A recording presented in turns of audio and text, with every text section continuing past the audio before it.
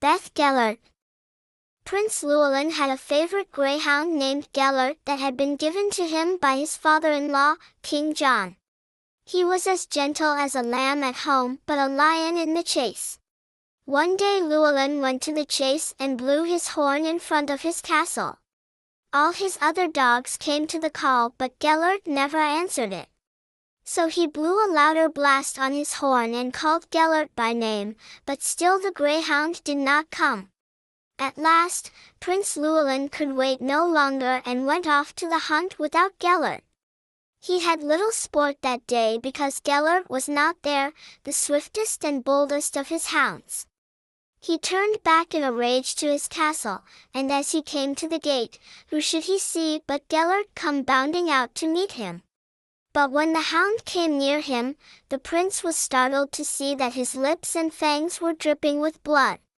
Llewellyn started back and the greyhound crouched down at his feet as if surprised or afraid at the way his master greeted him.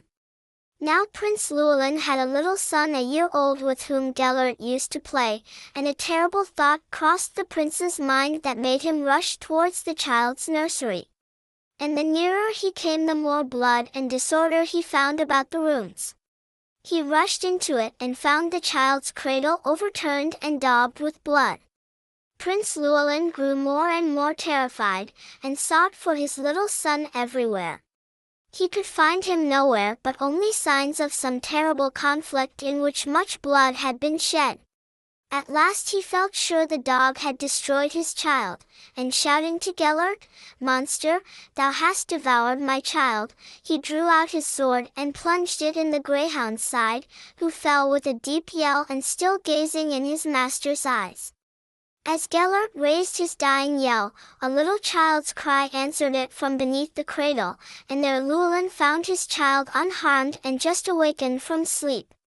But just beside him lay the body of a great gaunt wolf all torn to pieces and covered with blood. Too late, Llewellyn learned what had happened while he was away. Gellert had stayed behind to guard the child and had fought and slain the wolf that had tried to destroy Llewellyn's heir. In vain was all Llewellyn's grief, he could not bring his faithful dog to life again. So he buried him outside the castle walls within sight of the great mountain of Snowdon, where every passer-by might see his grave, and raised over it a great cairn of stones. And to this day the place is called Beth Gellert, or the grave of Gellert.